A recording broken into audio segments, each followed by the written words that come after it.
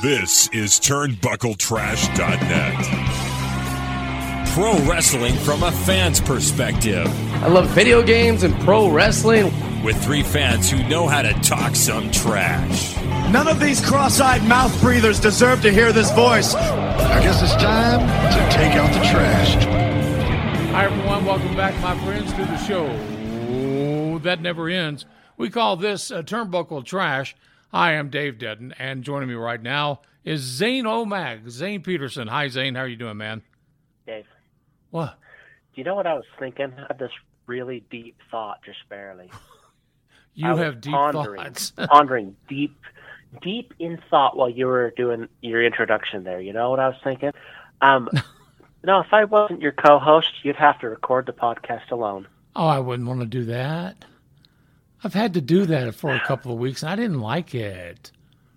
Yeah, it sucks, huh? Yeah, Hard. I mean, I did okay, but hearing one voice just kind of gets dull, you know?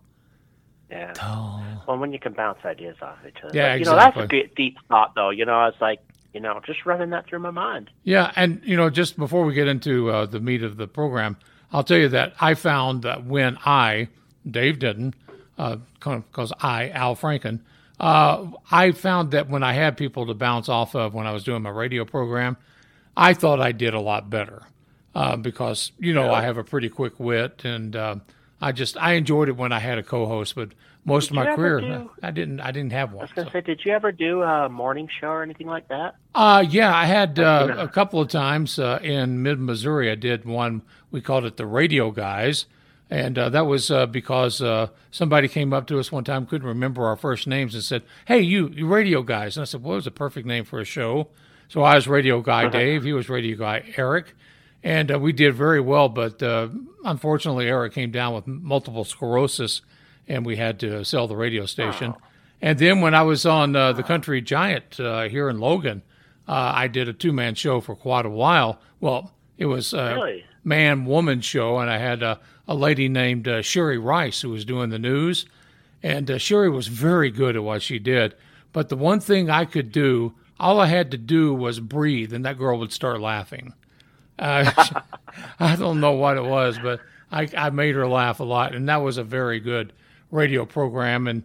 And just a couple real quick ones. I had another guy, we called him Wide Awake Mike, and he wasn't very good, but I needed somebody to bounce off of. And then, then I got to tell you this, okay? There was a guy that ran around in Utah radio for a while, called himself Cowboy Ted. Now, I hope nobody gets this back to Ted, because he was a nice enough guy, and we could do some decent stuff on the air, but he wanted to have a name for the program. So we had this big meeting. We brought in donuts, and we brought in hot chocolate, and there were a whole bunch of us sitting around having this meeting on how to name this morning radio program. His idea was to call us the Barnyard Buddies.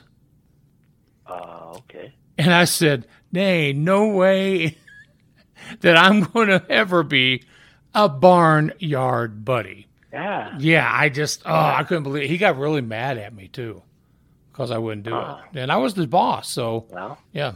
Oh, anyway. Well, we've had a sad week in professional wrestling. Also, oh my gosh, a lot of news. Do we have to talk about it?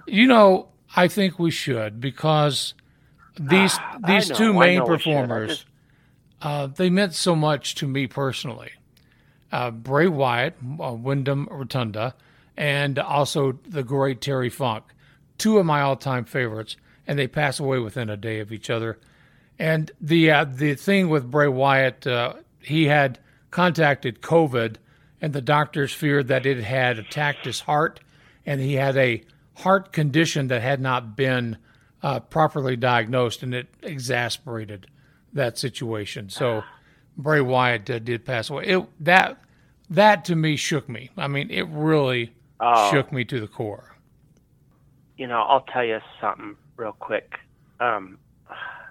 Makes me really sad.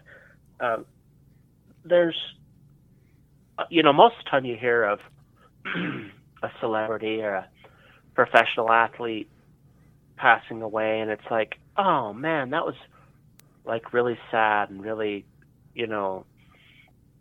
there's been two, I guess, celebrities you could say, or celebrity status that have really shook me, really, like you're saying, that I actually shed some tears to. The first one was about 6 years ago. I was on my way home I was working at Snow College, and I was listening to the local country radio station, and they announced that Don Williams, Don Williams, the country singer. Oh man, what a great singer! They always called him what do they call him? The Gentle Giant. Gentle Giant. I saw Don Williams in Pocatello, Idaho, and the next night he went to Boise, and he actually had to leave the stage early because he got sick, and they canceled the rest of his tour, and he never toured again. And anyways, the whole point of the story was I shed some tears when Don Williams passed away, and I called my dad and talked to my dad, and was kind of boobing a little bit. And when you called me the other night and told me that Bray Wyatt had passed away, I was pretty sad, and we talked for a few minutes, you and I, but it really didn't hit me until last Saturday. I was watching that tribute that the WWE had aired on SmackDown, and I couldn't hold it back, man. I started tearing up and started, I got really emotional, and I texted you and told you that I was bawling like a baby. Because, and I'm going, man, I don't know. I didn't know Bray Wyatt personally, but for the last 15 years that you and I have been doing the podcast together, almost 15 years, man. Not quite. Has it been about I think 12? It's been about 11 or 12 now. So. Yeah, and but we've talked about him almost every show. It seems like, and the run with the Wyatt family was so fun and so great, and then the stuff as the Fiend, and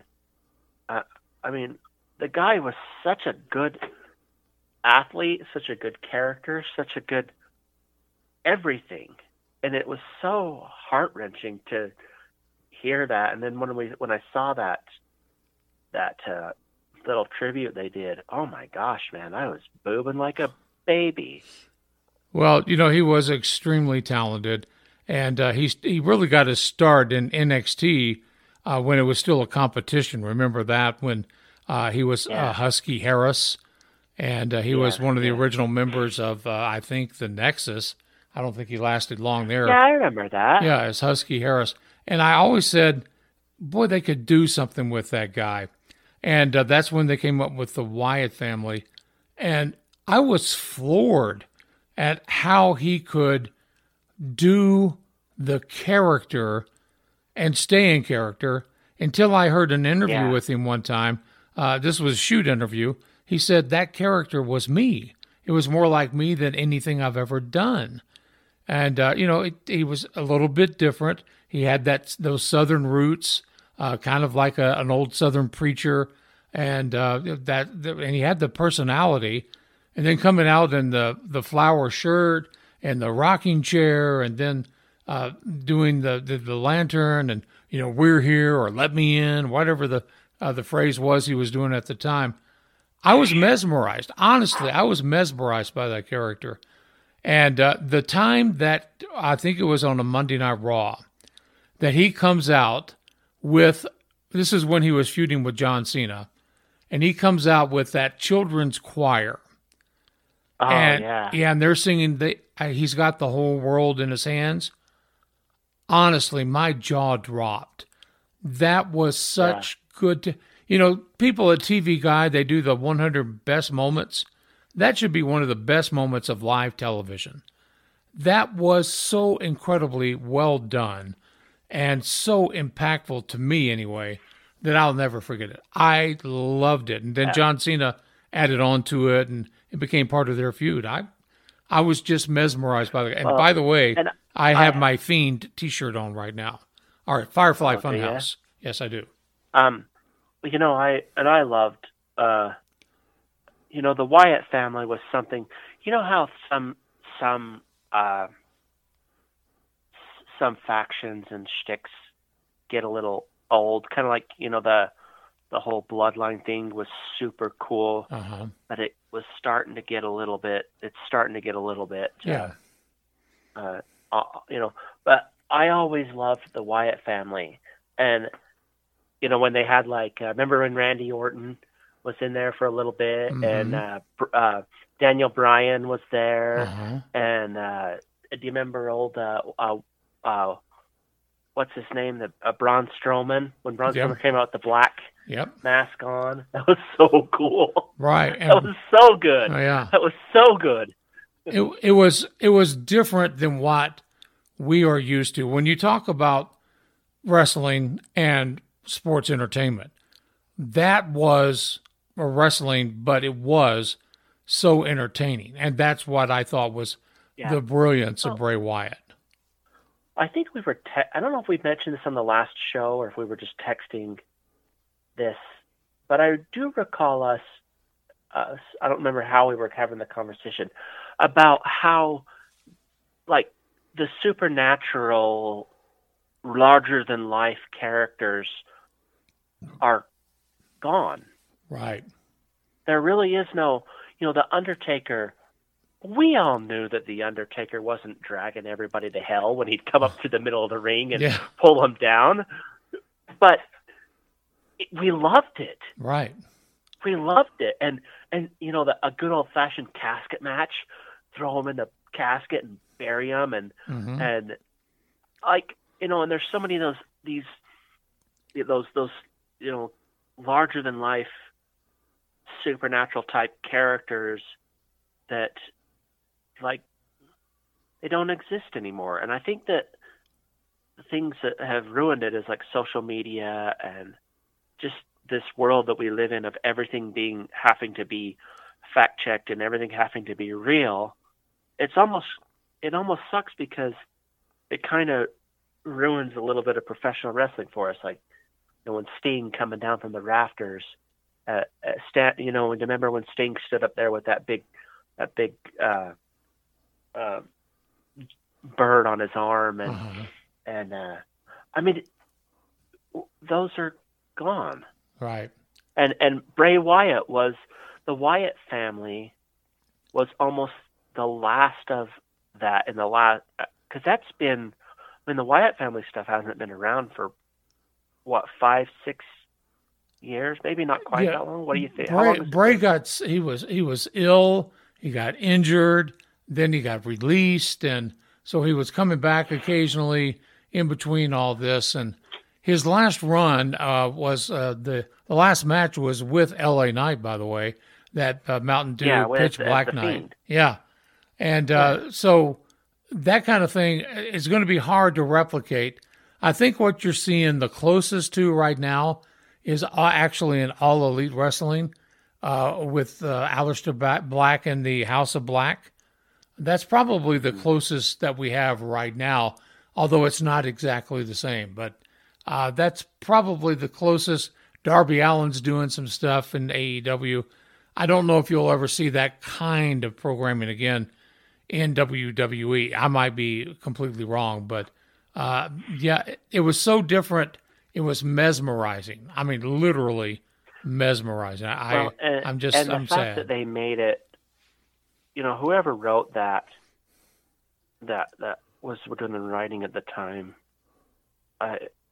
Whoever did that stuff was really good. They had a definitely a very good mind for the business, Right. And I don't know. Do you know who was writing at the time? I think Bray did a lot of the character development, and maybe he didn't do the writing and all the stuff. But I think a lot of the times he was the one making suggestions on where the storyline was going to go, and maybe they would let him do a little bit more of his promo work because he was so incredibly good at promo work within that character. And to even hear him talk, if you'll remember when he first came back before this final run, when he got in the ring, And he said, I'm going to talk to you as me. I'm going to talk to you as me. This is me. He still had that same cadence when he thanked everyone for being there for him. I'm 36 years old, way too young to go. He had probably 10 to 15 more years to develop that character, to maybe bring back the Wyatt family. I don't know. It was, you can't look ahead. You can always say, I just appreciated what he did for what it was. And I'll be a fan forever now. I'm not going to try to canonize him like a lot of times when a performer dies way too young, he becomes canonized in people's eyes, because some of the stuff he did when he was Husky Harris didn't work. But boy, when he was doing The Fiend, the Firefly Funhouse, it worked. It was so different that it worked. And that's what I just totally loved about Bray Wyatt. We talked a little bit at the opening of the show about another legend that passed away. And, Terry Funk was more... I remember Terry Funk in kind of the Attitude era when he was doing some stuff with Cactus Jack, but that was quite a bit later in his career. You would probably know more about him than I would. Yeah, Terry Funk and his brother Dory Funk Jr. came into a wrestling family. Their father owned a promotion in Texas. I want to say Amarillo or something like Abilene, in one of those, not exactly sure. But his brother became the NWA champion for a while, and I actually saw Dory Funk Jr. wrestle as the NWA champion in St. Louis. I was like maybe 10 or 11 years old, and I saw him against Jack Briscoe. It's just a memory that I have that, but I never had the opportunity that I can remember seeing Terry Funk, although I saw him a million times on TV. He did things his way, his promo work, because I've been listening to a lot of his promos. It was incredibly. Here's this redneck from Texas that's calling you an egg-sucking dog, Dusty Rhodes, and he's going to beat you to death, or he's calling Jerry Lawler an egg-sucking dog, and you believe that he hated these people. I mean, you would believe that he hated with a passion Dusty Rhodes. And they had some incredible matches. Now, Terry and Mick Foley were wound up in Japan at the same time, and they hooked him up in a program where they were doing some really hardcore, the death matches. Yeah. And I'm not a big fan of that type of wrestling, but then they came over to the States again, and Terry Funk wound up in ECW. Well, he was already in his 50s by that time, and Mick Foley was his best friend, and they did some incredible work that went on to become the tag champions in the WWE. And Terry could barely walk at times. He was in so much pain, but what a performer. I got one quick question a story, and you were there when this happened, okay? I know what you're going to say, yeah. I think. We were at DCW in Salt Lake City, and Vince Russo was there. Remember when Vince Russo, we were all talking after the show, and I don't know if you were a part of this conversation or if you were talking to Tombstone Jesus or whatever, but Vince Russo, and I remember he and I were just kind of off in the corner talking. He said, "Dave, are you from Memphis?" And I said, "Yes, I am." And he said, "Well, you grew up watching Memphis wrestling." Yes, sir, I did. And he said to me, "Do you remember the empty arena match with Mick Foley against The Rock?" And I said, "Yeah." And he looked at me and said, "Do you know where we got that from?" I said, "Terry Funk and Jerry Lawler." And he says, "Precisely." And he said that was one of the best matches he had ever seen in his life. And I had to agree with him. I watched it again this week on YouTube, and if you've never seen the empty arena match with Jerry the King Lawler and Terry Funk, it is so well done. you wouldn't believe there's not an audience there. Just incredible stuff. I wonder if you can find that on YouTube or anything. Yes, you can. You can find that match on YouTube. Yeah. Look up Terry Funk, Empty Arena, Jerry Lawler. And I'll kind of give you a little bit here. The announcer, Lance Russell, added so much to that match. And if you watch it, you will be mesmerized. And especially at the end, how they ended it. It was so good. And it added to the feud that still lasted a few more weeks between Funk and Lawler. And it was just the best. I mean, Terry Funk did movies. He was in, what was that, Roadhouse with Patrick Swayze. Oh, okay. Yeah, and he did a Sylvester Stallone movie. He did some TV appearances. But he was him when he was in the ring. And I say that because he was a big, tough wrestler. But according to Mick Foley, one of the nicest guys you ever want to meet. And the way the wrestling community has reacted to the news of his death, never having met the man, I would probably say that's probably true. One of the nicest human beings out there that did everything for the love of the business and sports entertainment and wrestling. He was that good. Do you remember when you and I went to Wise Guys Comedy Club in Ogden? Oh, yes. Mick Foley told the story Uh-huh. of when he got chokeslammed through the Hell in the Cell. And he talked about how, and that was not planned when, that was impromptu, that Terry Funk came running out in the ring. And he was trying to buy time for Mick Foley to wake up because he was knocked unconscious. Right. And he says the Undertaker's walking around, pacing back and forth, and he says, "Is he dead?" And then didn't he choke slam? Yeah. And he was so Terry Funk gets up and starts, trying to kill time for Mick Foley to wake up because he's freaking concussed and unconscious, which they would never let anything like that ever happen now. Right. So thank goodness we got to see a little bit of that crazy stuff at one point in our lives. And and he picks Terry Funk up, choke slams him out of his shoes. Right. That was great. He says, it was even funnier to hear Mick Foley tell the story.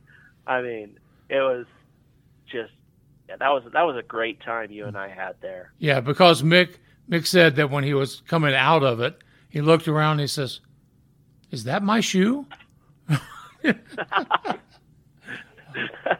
Oh, that's great. But there will never be, I mean, when we're talking old school wrestlers, there are certain people that I don't know if you could ever do them again. Terry Funk is one of them. I mean, he was an old school wrestler. He was rough and tumble. He would bleed. He would do whatever it took to get over. And honestly, I would put him. It's so hard when you say a top 10 or the Mount Rushmore or whatever.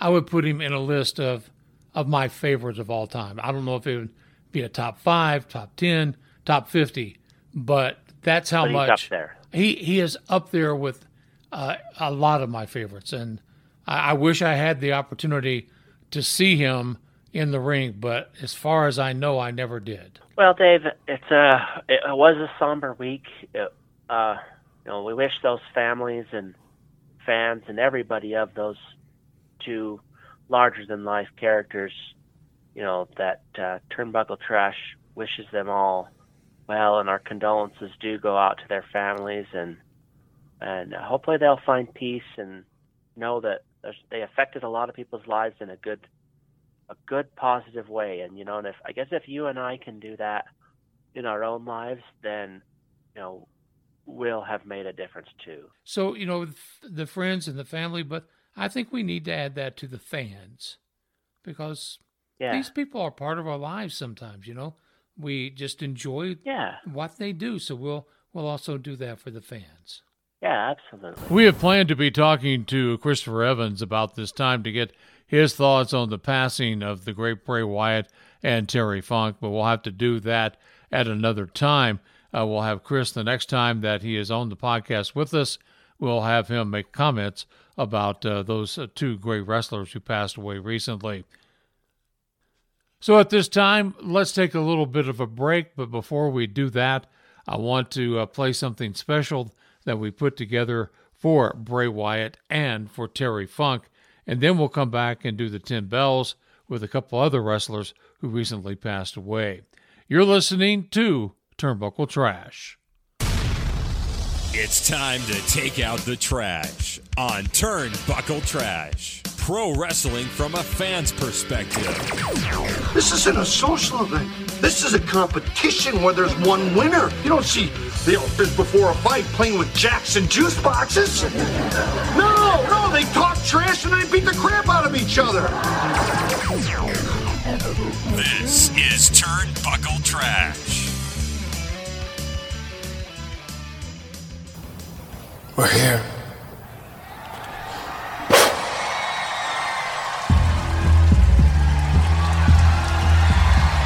Behold, the new face of fear.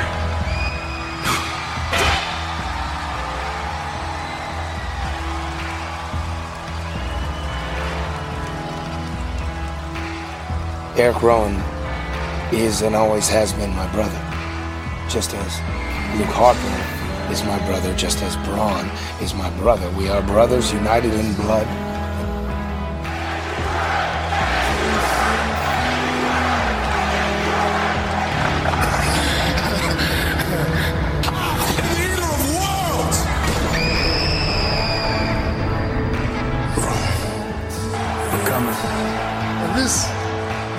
This right here, this is just me, okay? Yeah, this is a version of me that I've never got to introduce to you guys before. This is just me being me, genuine me for the first time.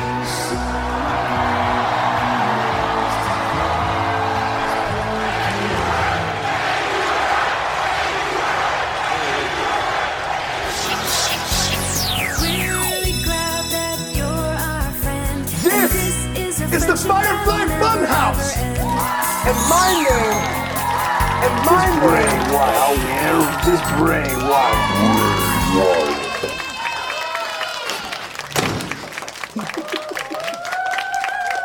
Did you miss me? So, how I have missed you.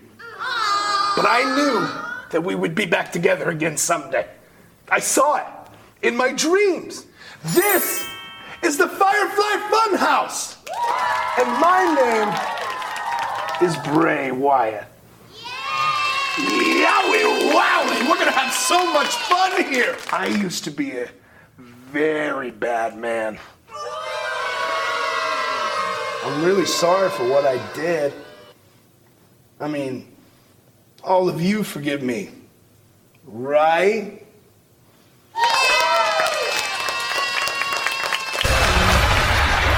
Can't you hear them singing? Can't you hear them singing with me? Brothers and sisters, he's got the whole world in his hand. He's got the whole wide world in his hand. He's got the whole world in his hand. He's got the whole world in his hand. Now, who is Bray Wyatt? I could give you 1,000,000 definitions, because I have 1,000 names.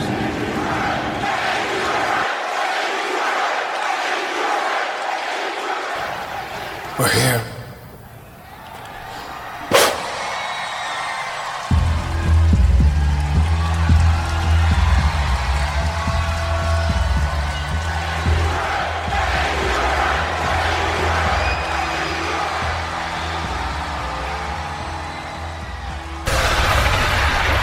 From the Double Cross Ranch in Amarillo, Texas, weighing 260 pounds, Terry Funk. Rumors spreading round that takes its time. About to check outside the game. You know what I'm talking about. Just let me know if you're gonna go to that home out on the range. They got a lot of nice I'm talking about the fella that looks like a frog, breaks down like a shotgun, and stinks like a dog.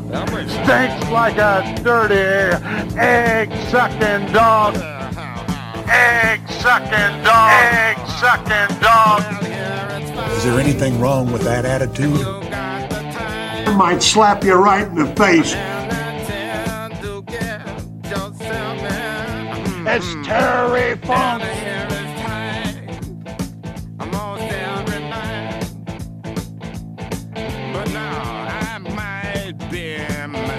Your voice has changed, but your breath is still the same.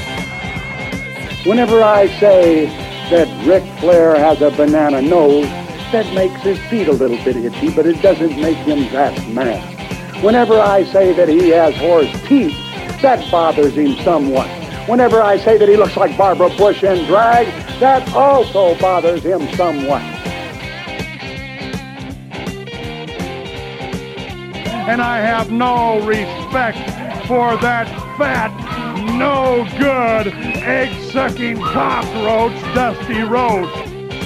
If you take a horse that's an idiot and you breed it to another idiot, do you know what you have? I'm 99% sure you're gonna have another damn idiot. Because he obviously is a putrid-looking fat who should be wearing a 48 triple C cup. Egg-sucking dog. We did it our way. Not like the WCW. We did it our way. Not like AAA, New Japan, All Japan, FMW. We did it our way. Not like the ultimate fighting organizations. We did it our way. Because I'm middle-aged and crazy like a fox. Hey, I want to tell you kids something. Don't believe in Santa Claus. And remember, Old Yeller ain't no dog. And who is it? It's Terry Funk. More dangerous than a hollow-eyed scorpion. I'm coming. From the Double Cross Ranch in Amarillo, Texas, weighing 260 pounds, Terry Funk. Another wrestler who passed away is the Sheik Adnan Al-Kazi, who was with a faction, also wrestled against Sergeant Slaughter for quite a while. He passed away Wednesday. He was 84 years old. So for the Sheik, Terry Funk, and the great Bray Wyatt, here are the 10 bells.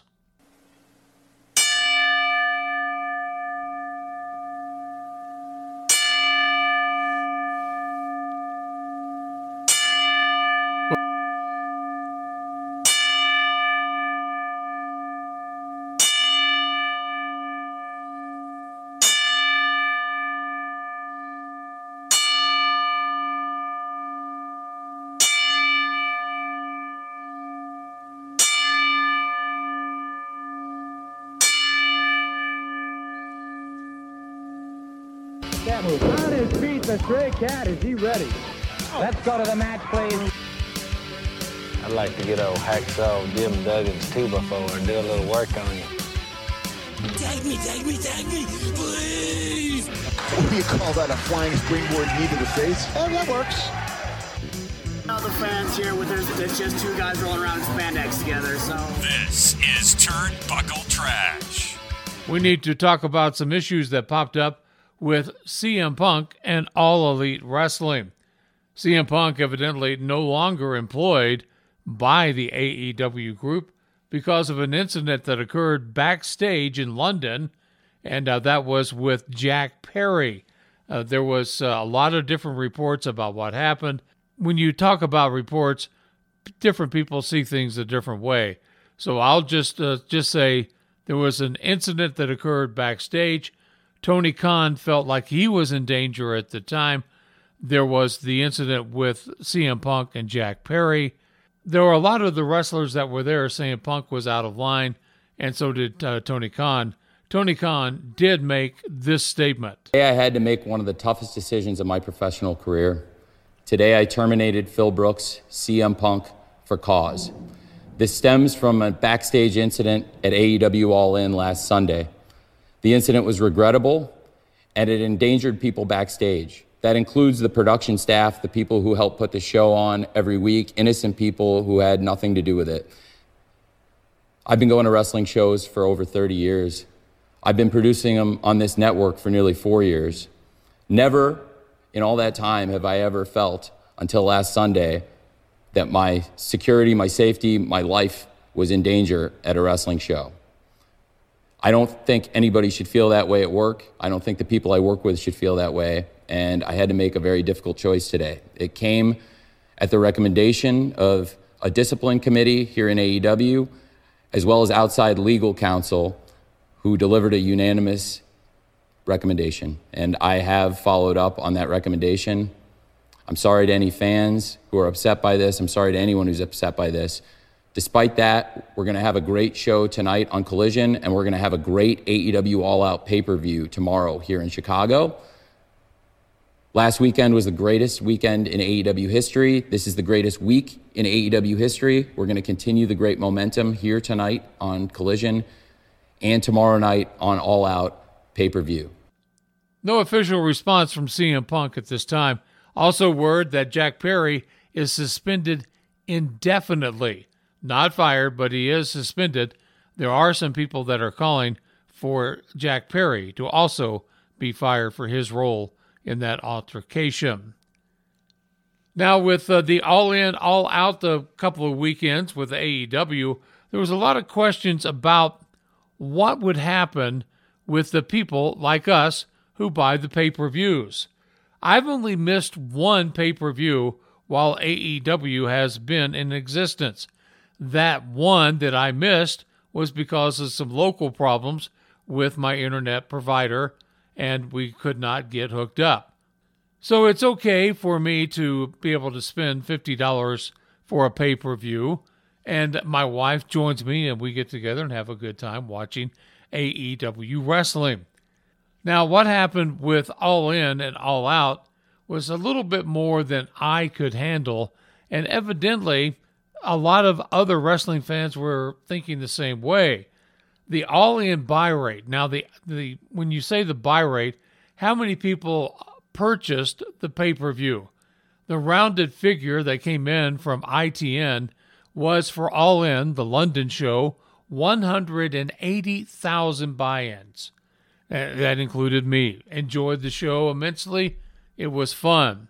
Then they decided to, 1 week later, do the All Out show, and that was from Chicago, CM Punk's hometown. How many buy-ins from that? Went down considerably, almost in half, to about 100,000 buy-ins. I can't say whether that is a terrible number or a good number to only be 1 week away. Most of the buy-ins for the pay-per-views for AEW are around 110 to about 140,000 for the buy-ins. That's pretty much a number that's pretty steady. But for the All In, the show in London, 180,000. Then 1 week later, they do the Chicago show, about 100,000. Of course, in the Chicago show, a lot of wrestling fans are making a big deal out of Tony Khan being booed when he comes out to address the crowd. But you got to remember, that's CM Punk's hometown. The wounds are still pretty fresh there. But we wanted to address that issue a little bit. Who's at fault? Well, a lot of people are saying it's CM Punk's fault. We'll have to find out when he passes out his side of the story, and we'll see if we can make an addressment about that. But we'll do that at a later date. Coming up next, it's back to Zane. Oh Mac. You're listening to Turnbuckle Trash. Let's take out the trash. Roger that. No, not that kind of trash. Not what kind of trash? Wait, so we're not taking out the actual trash? No, I meant it figuratively. I spent a lot of time separating out the recyclable. This is TurnbuckleTrash.net. One of the things that's always a lot of fun is when you have a premium live event or you have a pay-per-view, and AEW had one over the weekend. Over 84,000 people showed up at Wembley Stadium. It was a record for a professional wrestling one-day event. And it was a very, very good pay-per-view. Okay, so I have a question for you. Yeah, go ahead. I didn't mean to cut you off. I didn't mean to do that. Oh, no problem, man. I don't know a ton about AEW. Most of what I know is just highlights on YouTube, stuff that you've shown me and told me to watch and stuff. But right before the pay-per-view, several of the pro wrestling sites that I follow on Google and stuff, they were making fun of AEW and saying how terrible of a card it's going to be and how AEW is scrambling at the last second to put this pay-per-view together. Did you get that feeling at all? I just want to clarify if this news outlet, I'm about ready to unfollow them on Google because the stuff that they print is garbage. Oh, you want my opinion? You want my honest opinion? Yeah, they can go straight to hell, man. I'm sorry. I hate these people that think that they are experts in the field. No, they are not. And because we're not there, we're not backstage, we're not there trying to figure out what's going on. I mean, there was some class things that happened with MJF defeating Adam Cole in an unreal storyline. And the storyline was they were put together as this team. They became friends after being enemies, and then they were being frenemies, and then they had to wrestle for the title, and there were times in the match where one would look like they were turning on the other. It was really well done. I mean, really well done. And MJF did wind up winning. My favorite match, except for the outcome, was Billy Gunn and the Acclaimed taking on the House of Black. Malachi Black, Buddy Matthews, and Brody King. That's the big guy you've been talking about. And that was for the World Trios title. That's a 6-man title. That was a cool title. That's a cool idea. It is. It is a great idea. And it was won by the Acclaimed and Billy Gunn, which I'm not a fan of the Acclaimed. I like Billy Gunn. But the House of Black, oh my word, they are so good together. And I hope that they all keep them together and maybe even add 1 or 2 people to it. It was, as they say now, the kids would say, well, that's a banger. It was a banger of a match. It was unreal. And I'm an old man trying to sound young, so. You kind of sounded like Harry carrying her a little bit. But I don't drink. But I don't drink. But to hear what you said about this website, Can I call them out, or is that not appropriate? No, call them out. What's it called? Okay, so I'll tell you. Sportskeeda. I know the site. Yeah. Sportskeeda, and I've clicked on their things and read some stuff from them, and so now it automatically shows up on my Google feed, and the stuff that they print it is garbage. I sent you several of their links and went, what is this trash? They always have I don't know what you call it. You might know because you've been in that industry, but like a fake title, like when you have a leader title that's not. Oh, it's a headline. It's called a headline. Yeah, just terrible. But the headline is not.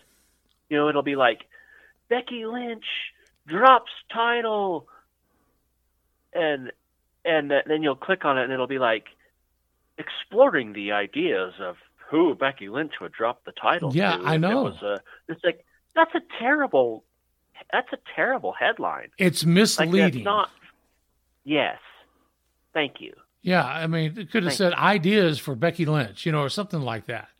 I had one this week. It's not the Sportskeeda, but there was one on my Facebook feed that said, fans praying for Ric Flair. So I said, what in the world's going on? I click on it, and all it was an article about Bray Wyatt and about Terry Funk and how Ric Flair had made a comment about how it really affected him. It didn't say anything Rick was about to die or he was, devastated, thinking suicide.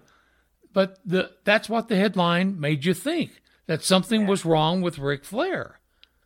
And I called him out on it. I said, who wrote this stupid headline? They should lose their job. I love you. Yeah. I mean, it was terrible. That's completely misleading. Yeah. It's completely misleading. And it's not fair to the audience, and it's not fair to the industry as well. It really gives the industry a bad name because, professional wrestling has a little bit of a, I don't know how to say it. You know these terms better than I do, but how would you say it? Like, how professional wrestling's like I'll tell you, kind of give you an example, and maybe you can put a word to it. Like, at school, my kid will wear his Rey Mysterio shirt, and they'll be like, what's that? And he'll be like, that's Rey Mysterio. Who's that? A pro wrestler. What's that? Pro wrestling, like the guys, like, oh, that fake stuff. Mm-hmm. Like that type of how pro wrestling has that kind of, from people who don't know and understand the stories and the athleticism, that just kind of judge it from the outside. I don't know if stigma is the right word. Stigma is a great word. Yeah. It kind of has a little bit of a stigma from people who don't know what it is. So you print a stupid headline like that, and it just gives those people more ammo against us. Well, I agree with you there. Well, what happened was, and the professional wrestling industry kind of did it to themselves, because back in the early days of TV, even back in the Carney days, they wanted it to be legit, kayfabe. They wanted people to believe it was legit. And then you get the Hulk Hogan era and you get the steroid era, and they come out and they start talking about it being sports entertainment. And so many people took it and they were offended by it. They were offended that these people were out there trying to make us believe this was real. Well, I took it as saying, I'm glad it's not real. I do know that these guys get hurt. I know they're putting their bodies on the line.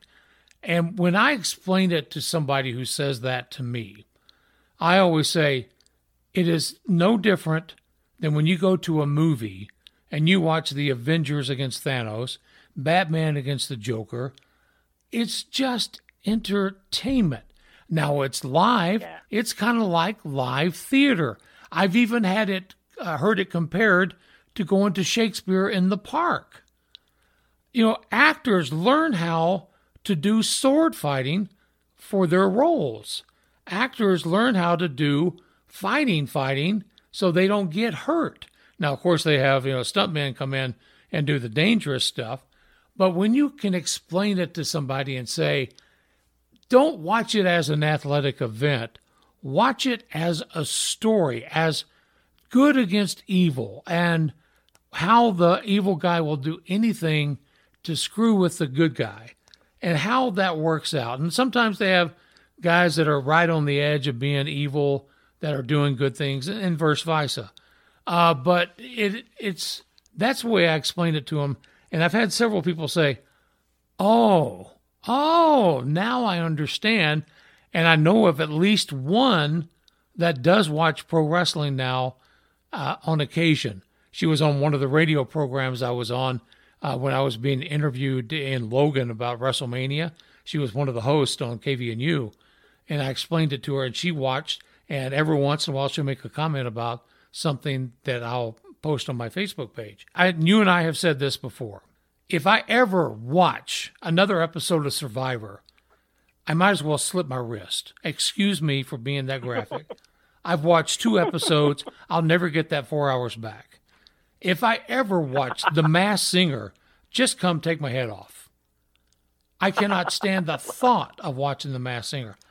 But I'm not going to make fun of people that like it. I've come to people and they said something to me about whatever. Did you see this? I say, no, I don't watch that show. I don't like that kind of show. I don't like the prank shows like they do on True TV. That's so popular. They run pranks all the time. It's been on the air for years. No, you do that to me, you're going to wind up with a broken nose. You know, that's just not my thing. My thing is watching the story development, watching what happens, watching. It's fun to watch, and then sometimes it's almost stupid to watch, and then you go, "Oh boy, that was dumb, but it made you laugh." I'll give you an example if you give me just a second. It was the match with Eddie Kingston, Orange Cassidy, best friends, taking, and Penta. They took on the Blackpool Combat Club.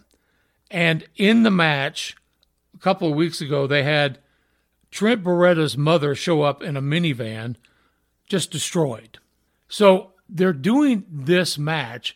Trent actually grabs a microphone and says, "You wrecked my mother's van." And a few minutes later, out comes a British van. It's one of those Mercedes vans, and there's a driver on the wrong side of the road if you're not British. And there's Trent Beretta's mother with some serving trays that had snacks on them, and they started beating each other with these serving trays. I laughed my head off about that. I don't expect everyone to like that, but I liked it. I thought it was hilarious. That's the big difference. And I think professional wrestling did it to themselves, you know. Yeah. And you can thank Vince and Kennedy I know McMahon. What you're saying. Yeah. But I just tell them, what you're saying. The Masked Singer, oh my word. Oh, yeah. Don't get me on that thing. So I want to talk to you. So now that we kind of got, it's kind of a roundabout way of getting to the pay-per-view. I apologize. No problem, man. Interrupted you. I got us off on a way side street there. So back to the pay-per-view, okay? So we had talks during the week, and you told me what time it was at, and I asked you, where do you get it at? How do you get it and stuff? And so I was like, man, I really want to get that. And I sat down and I was about ready to pull the trigger, and I was like, $50. That's tough. So I couldn't pull the trigger. It's tough. $50 is tough. And then you add that. You know what's coming up this Sunday? All Out in Chicago. Another pay-per-view. AEW. Mistake. That's a mistake, AEW. Because I ain't buying it. I'm not going to spend $100 on pay-per-view. Yeah. Not going to do it. Yeah. So, anyway, cool. I understand. So my whole point of asking that was, so we used to pay that to watch WrestleMania and stuff. I mean, I would get WrestleMania and I'd get a pay-per-view here and there. Why is it so hard for us to do it now when, say, 10, 12 years ago, before the WWE Network? I honestly, truly, Dave, that is one thing that I will give the WWE a 1,000 points if the points mattered. Mm-hmm. I would give them all the points in the world for that WWE Network. And I know it's on Peacock now, whatever, same thing. But that has been, in my opinion, one of the better streaming services that I like paying for. Mm-hmm. It's relatively affordable, but the content you get and for having those premium live events once a month, it's a pretty fair deal, I feel. Yeah. I'm not going to disagree with you with that at all, because if you'll remember when they came out with the network, you had it before I did. And we were both like, this is the stupidest thing in the world. Right. What are we going to do? How are they going to fill up a network with this crap? And they did, and it was great. They did. Yeah. And it's been fantastic. And you know what made me get the network? They did a special where you could order the network at $9.99, but wait, there's more. If you order now, choose a T-shirt from the WWE shop. And I went in there and I got a Sting shirt. And that's cool. That's what got me on the network. And I used it a lot. I don't regret paying for it at all. And Peacock is part of my service that's on my cable, so I don't have to pay extra for it. And that's cool. Yeah. And now there comes word. We've talked about this before, but right before the All Out or All In Europe, Tony Khan was doing an interview, and he said he still would like to get content available on Max, and maybe even the pay-per-views all on Max, and that would be fantastic. Oh yeah, that would be super cool. I honestly, I'm surprised they don't. I mean, there was a kid that I met when Jackson was doing I think we talked about this on one of the shows a while back, but this kid I met is a really super cool guy. I wish I could remember his name is. Sorry, dude, if you're listening.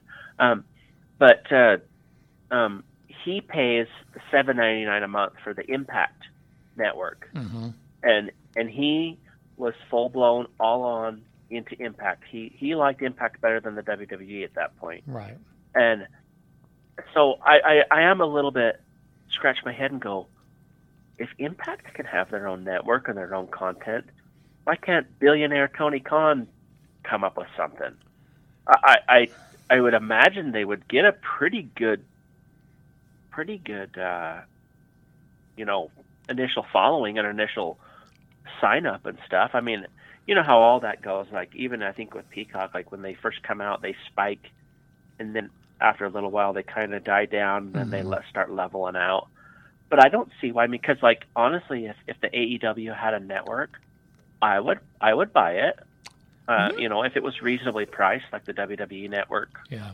Was. Well, I think a lot of it has to do how can you fill 24 hours a day. And Tony Khan last year bought the Ring of Honor and all their pay-per-views and all their TV programs. So there's one way. Now they've got 5 years now of AEW, or at least 3 or 4. Anyway, they've got years of their programming and pay-per-views. So they could fill it and maybe do some special things like they did that program with Cody Rhodes, and then they did one with Adam Cole recently too. It's where like that you said, program... I would imagine they would. Sorry, I'm going to talk over you again. Okay, I'm doing that really bad tonight. I no apologize. problem. Sometimes it's hard when Dave's in Utah on northern Utah time and I'm on central Utah time. Oh, just kidding. That was just an excuse. We're in the same time zone. But sorry, stupid joke. But now I lost my train of thought. I'm sorry. I interrupted you, and now I screwed it all up. We were talking about 24-hour programming on the network. So, anyways, okay, the whole point of the thing was, but why not do like WWE did with Peacock? I would imagine Tony Khan and his billions could sit down and negotiate with Warner Brothers / HBO Max, or like I said, sit down with Hulu and figure out some sort of, even Pluto or something like that. Like, you know, Pluto has ads, but you know, you think he could do. I think that AEW would be a little bit more accessible than just some highlights on YouTube. Is because accessible, not successful, than just a few more than a few things on YouTube, I guess. I just a little bit scratch my head because, you know, the guy's a billionaire. It's not like he can't buy something. Well, the guy could probably buy enough content to fill up any. Yeah, and he could do that. You know, buying up old stuff and putting in some maybe the old 50s wrestling if that's still available. But I think a lot of it might have to do with contracts now with Time Warner and with you know, they've got the TNT, they got TBS, and they've got one show on TBS, 2 shows on TNT, and how that's going to work out. There's a lot of legalities when you're talking about a streaming service. But before I forget, 2 things. One has to do with Netflix. Netflix announced last week that they're going to have a show, and I think they've already filmed it, but they follow around a basic independent wrestling organization that's very famous, Ohio Valley Wrestling. And that's going to be on Netflix soon. So they might be owned by Al Snow now, but it might be somebody else by now, but they've been around for years. And we actually had Brett Buffet on with us one time, and he had just performed for Ohio Valley. And he was actually awe-inspired when he walked into the arena. So that's coming up on Netflix. So do you remember the developmental type territory that when like John Cena and Randy Orton and Brock Lesnar and all them were there at the same time? Yeah, Ohio. I think they did Ohio for a while. Then they moved it to Florida, FLW, and then it became NXT. Okay. Yeah. Okay, it was FLW. Okay, Right. sorry. I guess I got that. And I know the WWE had connections with Ohio Valley for a while too. Yeah. So that might. Yeah, have I been, remember. It's been a few years ago. You and I were talking about that. It's probably on one of the older episodes of the podcast. Yeah. But cool. And then I mean, so it's getting out there. There's lots of Yeah. It's cool that Netflix is picking stuff like that up. And then thing number 2 I want to get in before I forgot is because we have a new champion in the NWA. And that is a man that's going to be in Salt Lake City coming up next month to take on our very own friend, Manny Lemons. And that is EC3. He beat Tyrus. And Tyrus is supposed to retire from wrestling now. I don't know if he will or not. There's a lot of haters of Tyrus out there. Oh, boy. Man. Well, he's conservative. That's why there's a lot of haters. Yeah, they can all screw off. They don't need to mix politics and wrestling. Yeah. Good grief. Except where I'm doing my news at right now, there's a couple of wrestling organizations there, and one of them is the organization that has the Progressive Liberal as a wrestler. Remember I was talking about him. Yeah. Yeah. Oh, that would be great. Yeah. That would be really great. So I wanted to talk to you for a sec, too, about some of the stuff that's coming up on the WWE, a lot of stuff that's looking pretty good. We did talk a little bit earlier about LA Knight and some of the stuff that he's doing. But I guess, boy, he is red hot right now, man. Red hot. Even in the AEW crowd, you see signs that say, yeah. Really, I saw him. So, I haven't got my shirt yet, dude. It's been back ordered till like the middle of next month. Well, I think it was last week that Chris put on our Facebook page that the top 3 selling items from WWE shop were all LA Knight related. And that's so cool. My wife and I discussed, because she's a fan of his, and I discussed it with her. I don't want to say it was last night or anyway, it was recently. I said, you look at this guy and you look at him as a personality and you see how he eats up the screen. There's something about how somebody approaches what they're doing, and the screen loves them. The last one I can say that did that, where the television screen, the movie screen, or whatever, was The Rock. And I say that because he had this just giant charisma that came out as part of the TV program.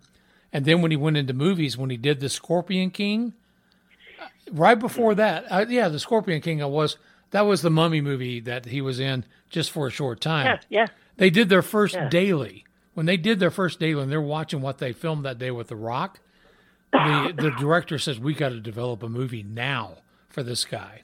Because he saw that, how the screen just ate him up. And I see that in LA Knight. I really do. So I was thinking, I saw a thing the other day. It was yesterday or today. Oh, I was reading about John Cena being in Hollywood, and how he may not be as popular as he once was because of some of the movies he's done lately for like Hulu and stuff aren't getting good reviews, and so John Cena's Hollywood times might be numbered. Who cares? He's got money. Who the hell cares? I mean, honestly. He got so much money to be in freaking Fast and the Furious stuff. I mean, a career can't last forever. And John Cena's going to be on SmackDown this Friday night. You know, he's got more money than you and I will ever see, ever spend. He could outspend us in one day from what we're going to make in our entire lives. So who cares? Yeah. I get so upset with these people. Sorry. I'm on my soapbox. Great, dude. I love it. But, well, it's just funny because, 3 months ago they were saying the same crap about The Rock when his Disney deal, do you remember his deal with Disney kind of went a little bit south because of that stupid, fake, phony, baloney, garbage lawsuit that he was involved in, that he wasn't really involved in. Yeah. We never really did talk about that. I don't know much about it, to be honest with you. So. I don't know a ton about it either. Some gal that used to wrestle at Impact, some psycho, and she thought that the Texas police and all the WWE roster was going to kidnap her kids. And anyways, it was all a bunch of phony baloney garbage. Yeah. But Disney, they jumped on the bandwagon and cut The Rock loose, and now he's back. So it's just like, oh my gosh, if John Cena did a Hulu movie, it was probably because it was easy money. I mean, think about it. I mean, he's like, this ain't going to be seen in theaters. Do I have to give it my best? No, I could probably show up half stoned and have a good time on the set and try to build my character a little bit or my, movie library a little bit. And I mean, how many crap movies did Schwarzenegger do? Oh, man. Junior was terrible. Oh, it was terrible. The Twins wasn't that good. Yeah. But you know what? I'm going to get slightly political here. I hate that in this country, that now because of social media, and I'm going to blame it right on them, we no longer are innocent until proven guilty. It's now guilty until you prove yourself innocent. And I think that is harmful. I think it's going to bite us in the old posterior if it hasn't already. And it scares me to death when I see these men or women get accused of something and then their career is over with. I mean, it's over with. You can't get that back.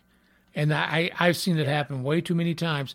And if somebody really does some of the things that are accused, they need to rot in jail or, whatever the punishment comes up with.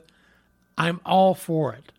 But and this goes back to my professionalism here, I hate when I have to come up and do a news story where I have to name somebody's name that is accused of a horrid crime.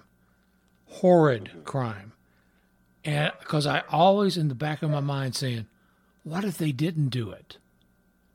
I would rather wait until they're convicted to say, they did this. That's just me. And I know that in some European countries, news organizations do it that way, but not here in the States. You get somebody that could make a accusation and somebody's career is ruined, and it could be completely false. It's really unfortunate. Yeah. It's really unfortunate. I can relate to what you're saying because a similar thing happened to me at one of my former employers, just like you're saying, allegations, lies, and my former employer, instead of doing an investigation, they just went, okay, yep, you're guilty, right, until proven innocent. And you remember the company I used to work for that printed a news story with someone with my same name accused of being a peeping Tom? Do you remember that? They didn't even put a disclaimer on there, but they did later. I mean, there was my name, my given name, and this person was a peeping Tom, and they put my name out there as it. Anyway, That's why you got to add the middle name of Buford to it, and we know it's you. Buford done this. Yes. Oh, well. So, dude, I want to talk to you for this a second. Kind of, it's relatable to what we're talking about, but not on that type of level. On like you're talking about, like a harassment or whatever. It's more of on a professional type level. I read a thing the other day that talked about, and I texted you about it, when, ruining careers and things like this, that topic we're discussing. And the article was about Elias, WWE wrestler Elias, and how Elias was over. He was there. I mean, dude, Elias was LA Knight 2-3 years ago. Yeah, he was. He was hot. I mean, that pop, he was red hot.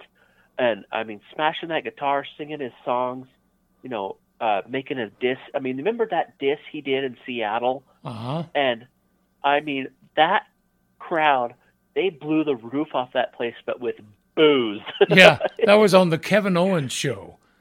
And yes. They couldn't hear. So they were funny. sitting right next to each other, and they could not hear each other.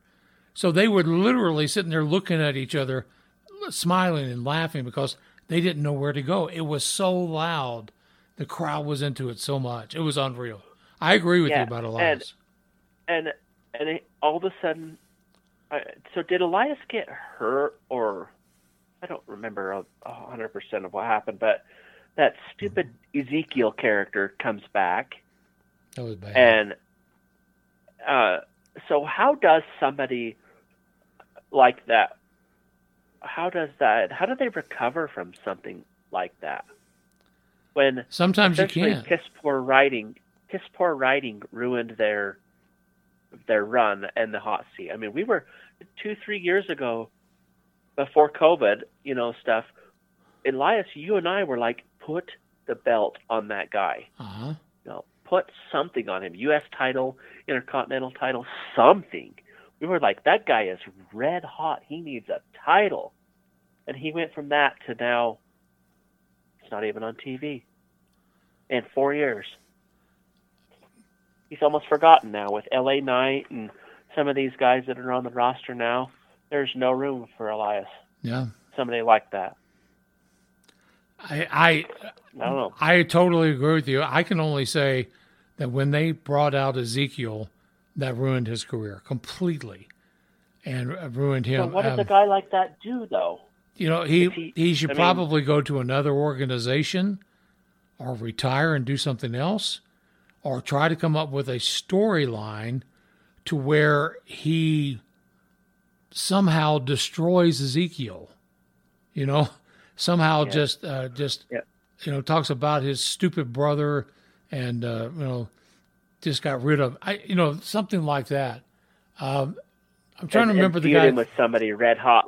Yeah, like LA Knight, And then you go back. Imagine how much that would piss every fan in WWE off if you saw Elias smash LA Knight over the head with a guitar. Oh yeah, and and then people would forget about Ezekiel. He would have to have a major feud with one of the top names, and that's just being honest. And then you remember back when The Miz was red hot, and his stunt double, Damien Sandow. As soon as they got rid of the stunt double, Sandow's career, he did a little bit in NWA, but that's it. I mean, he was done. How do you come back from that kind of thing? It's so and it wasn't. And you can't. And the thing is you can't have Damien Mizdow as forever. Like it's got to be written off eventually. Yeah. But I would imagine and we're sitting here talking, as armchair quarterbacks. When they're pitching those ideas in that back room and they have these writers and people and things like that, maybe they might think, oh my gosh, this is totally going to sell with Ezekiel, and they repackage him, and and it falls flat on its face. Remember but who had maybe the they final? Thought it was a good idea. Who had the final say in everything for years? I mean, put the kibosh on so many careers because he didn't like the way they were doing. He didn't like the New Day at first. He was against the New Day. Really? Yeah. Well, and he didn't like AJ Styles either. He didn't like it. He didn't. Go ahead. Yeah. I was going to say he thought AJ Styles was just going to be a mid-carder. He's like, that guy, he's not going to carry a title. Uh-huh. And then recently, he just thought AJ Styles was some impact jobber. Remember recently, probably around the time of the pandemic, he put out this edict that they were no longer going to go after wrestlers in other organizations. They were no longer going to go for any wrestler that was under a certain height, that they wanted to go for people that were athletes, maybe football players, track and field, or some other athletic endeavor besides wrestling. Maybe they could be college wrestlers or amateur wrestlers, but he didn't want... You know what they should be? What's that? They should be social media stars. Yeah, like that. And pretend boxers. And like actually, you know what? He was pretty good. He did pretty good. It was pretty good. Yeah. But and what happened was about that time when he came out, who did you have as champion over in NXT? Tommaso Ciampa, and you had the smaller guys, and of course Vince he wants the big muscular guys, and that's when he came out with that edict. And NXT has really struggled as far as I'm concerned. I don't think they're as good as they ever were. It just worries me sometimes. Yeah, and I would imagine if Triple H is spending more time up on the main roster and writing and figuring that all out, he probably has let, sometimes when you loan the keys to the car, it doesn't come back as nice. Well, it's Shawn Michaels in charge now, basically.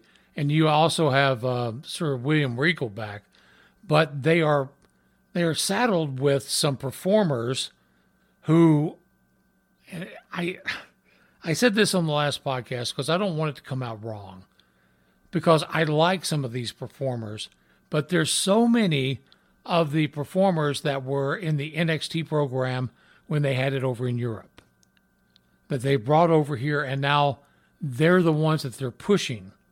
And it's not that I dislike them. The Gallus boys, they've been the tag team champions. They're good, really good, but you can't understand what they're saying because they have these thick accents. But I love Sheamus. I love the Brawling Brutes. So it's not anything about I have a prejudice, I'm going to say, against those performers. I don't connect with them. And it's not saying anything about them being bad, but I just don't. There's a lady performer they brought over that they've really pushed a lot, and she's good, but I could care less. I mean, when she comes on the screen, I go, okay, let's move this along. Yeah. Because you don't connect. You got to have that connection with them. Well, Braun Breaker's the best thing in NXT. Right. That there's been in a long time. But it's hard to build a show and stuff around, one person. You got to have that's why they're supposed to have a roster. Right. So I understand what you're saying. And I guess we do have to step back a little bit and go, okay, remember, this is the developmental league. Exactly. And so that's why I hesitate to say that. Yeah. And so sometimes I think sometimes we forget of NXT as the developmental territory. Yeah. And that, they have to give these guys, and they have contracts and stuff too, just like everything. So if some of these lower tier, not lower tier, that sounded really mean, but if some of these guys on that NXT level that aren't quite the WWE level, I mean, it's just like watching European basketball. Those guys are fantastic players. Right. But they do different things in the NBA.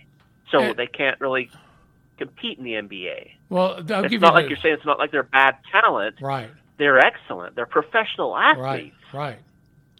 I mean, to make it to that level is something that I'll never how many people would die to be on NXT. Right, and they're running a program now with the old Heritage Cup, where they do 6 3-minute rounds and all that, and it's actually a couple of performers that came from the NXT when it was over in Great Britain. And it's not that it's a bad thing, I just don't have a connection to it. I don't connect to it. I agree. I could care less about that. Yeah, I just don't like it. Yeah, that's okay. Mm-hmm. You know, and like you said, there's a lot of, you know, it is interesting how they're trying to, you know, like Dominic Mysterio, he does a few things there, and right now, and sometimes some of these WWE guys, like AJ Styles showed up on there not too long ago, and they have Baron Corbin now down there, and Mustafa Ali, and So I think that's kind of good. I would imagine they do that it probably helps the younger wrestlers out and stuff. I would imagine. Yeah. You know, to have somebody like you get in the ring with somebody like AJ Styles, and that's probably a dream come true for a lot of people. Oh, it would be me if I was a wrestler. Yeah, I don't know. It's all good though. You know, we love it all. We love NXT. We love Impact. We love it all, man. Exactly. That's because you and I are wrestling fans. I mean, you know, we're a strange breed, Dave. Two guys that can sit down and go from subject to subject on the same subject for over an hour. And the guys at STF had their big event last weekend, and you were going to go, but you couldn't go because of family obligations. They had Kevin Sullivan was there, and they had Holodead, who was a great female performer on the indie circuit. So then DCW this coming month is going to have Ethan Carter III, EC3, the NWA champion will be there. And there's just some good stuff out there, man. I love it. So I did get a message back from Darren. Is it okay if I read it real quick? Sure, no problem. And I texted him while we were here on the show and asked him how the show went, because I was a little bit bummed that we couldn't make it. We just had so much going on down here. So Darren said, it was off the hooks. The main event was insane. We had a video crew filming it so you can see it, but the crowd loved it. We've been getting comments from people saying it was the best show yet. Good. He said, but this one was stressful. He said, I can't book another show that big and live, LOL. So I'm glad it was very successful for Darren, and we'll get him back on the show. I'd like to hear, you know, we always like to talk to people with different, you know, on different spectrums of the professional wrestling. You know, we got people coming on the show that are bookers and independents, and we've a lot of big names. It's just a lot of fun. Right, it is. And Tombstone Jesus posted on his Facebook page that he was there, and of course his son was with him, and Kevin Sullivan and them attacked them backstage. So next time Kevin Sullivan's supposed to be back, and Tombstone gonna get a hold of him some Kevin Sullivan. Kevin Sullivan, I would run. A little homage there to Bray Wyatt. So, yes. Well, David, I've really enjoyed this conversation that we've had tonight. We haven't recorded for a while, so I appreciate you keeping everything moving along while I try to figure things out on my end and try. Dave knows about running a business and how stressful and what it takes. It's hard to find free time sometimes. And still have time for your family. And you've got that little boy that is just adorable. And you got to find time for him too, man. And yourself. Yeah. And your wife. Yes. Myself. Oh, Dave. I don't need time for myself. I've got to take care of everybody else. Well, it's been great talking to you, man. Okay. Well, Dave, just, you know, everything that we covered tonight was really fun and really fantastic. And it really does show you so much of the topics and so much of the things that we talked about tonight of how fun it is right now, you know, to be a wrestling fan. Mm-hmm. And because there's so much cool stuff that we have gone from subject to subject, and and promotion to promotion, because it is really fun to be a wrestling fan, and it's a great time right now to be a wrestling fan. From the Double Cross Ranch in Amarillo, Texas, weighing 260 pounds, Harry Funk. Rumors spreading round in that Texas town about the shack outside the game. And you know what I'm talking about. Just let me know if you wanna go to that home out on the range. They got a lot of nice I'm girls. talking about the fella that looks like a frog, breaks down like a shotgun, and stinks like a dog. Stinks like a dirty, egg-sucking dog. Egg-sucking dog. Egg-sucking dog. Is there anything wrong with that attitude? I might slap you right in the face.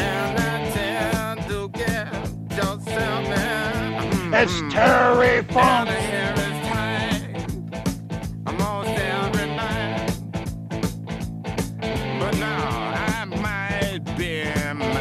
Your voice has changed, but your breath is still the same. Whenever I say that Ric Flair has a banana nose, that makes his feet a little bit itchy, but it doesn't make him that mad. Whenever I say that he has horse teeth, that bothers him somewhat. Whenever I say that he looks like Barbara Bush in drag, that also bothers him somewhat. And I have no respect for that fat, no good, egg-sucking cockroach, Dusty Rhodes. If you take a horse that's an idiot and you breed it to another idiot, do you know what you have? I'm 99% sure you're gonna have another damn idiot. Because he obviously is a putrid-looking fat who should be wearing a 48 triple C cup. Egg-sucking dog. We did it our way. Not like the WCW. We did it our way. Not like AAA, New Japan, All Japan, FMW. We did it our way. Not like the ultimate fighting organizations. We did it our way. Because I'm middle-aged and crazy like a fox. Hey, I want to tell you kids something. Don't believe in Santa Claus. And remember, Old Yeller ain't no dog. And who is it? It's Terry Funk. More dangerous than a hollow-eyed scorpion. I'm coming. From the Double Cross Ranch in Amarillo, Texas, weighing 260 pounds, Harry Funk. We're here.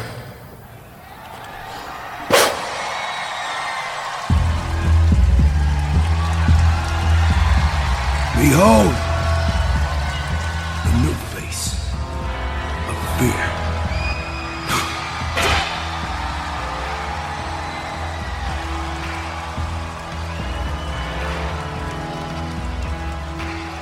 Eric Rowan is and always has been my brother. Just as Luke Harper is my brother, just as Braun is my brother. We are brothers united in blood.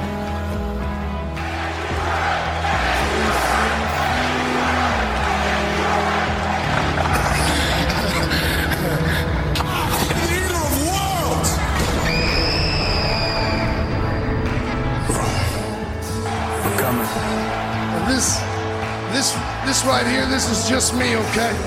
Yeah, this is a version of me that I've never got to introduce to you guys before. This is just me being me, genuine me for the first time.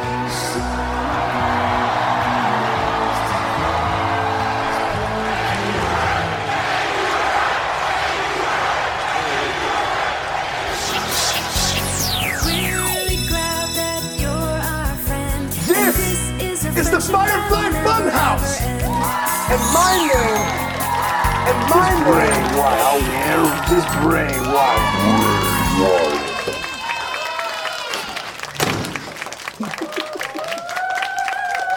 Did you miss me? So, how I have missed you. But I knew that we would be back together again someday.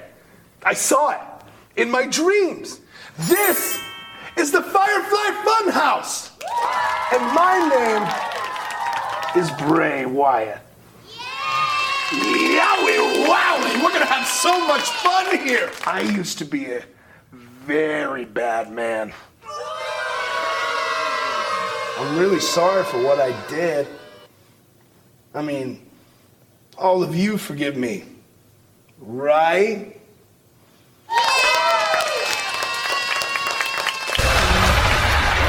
Can't you hear them singing?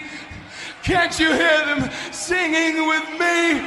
Brothers and sisters, he's got the whole world in his hand.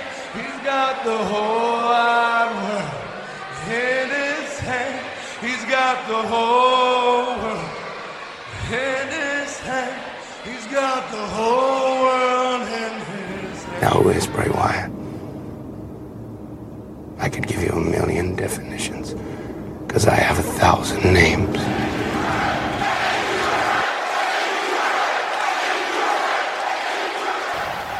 We're here.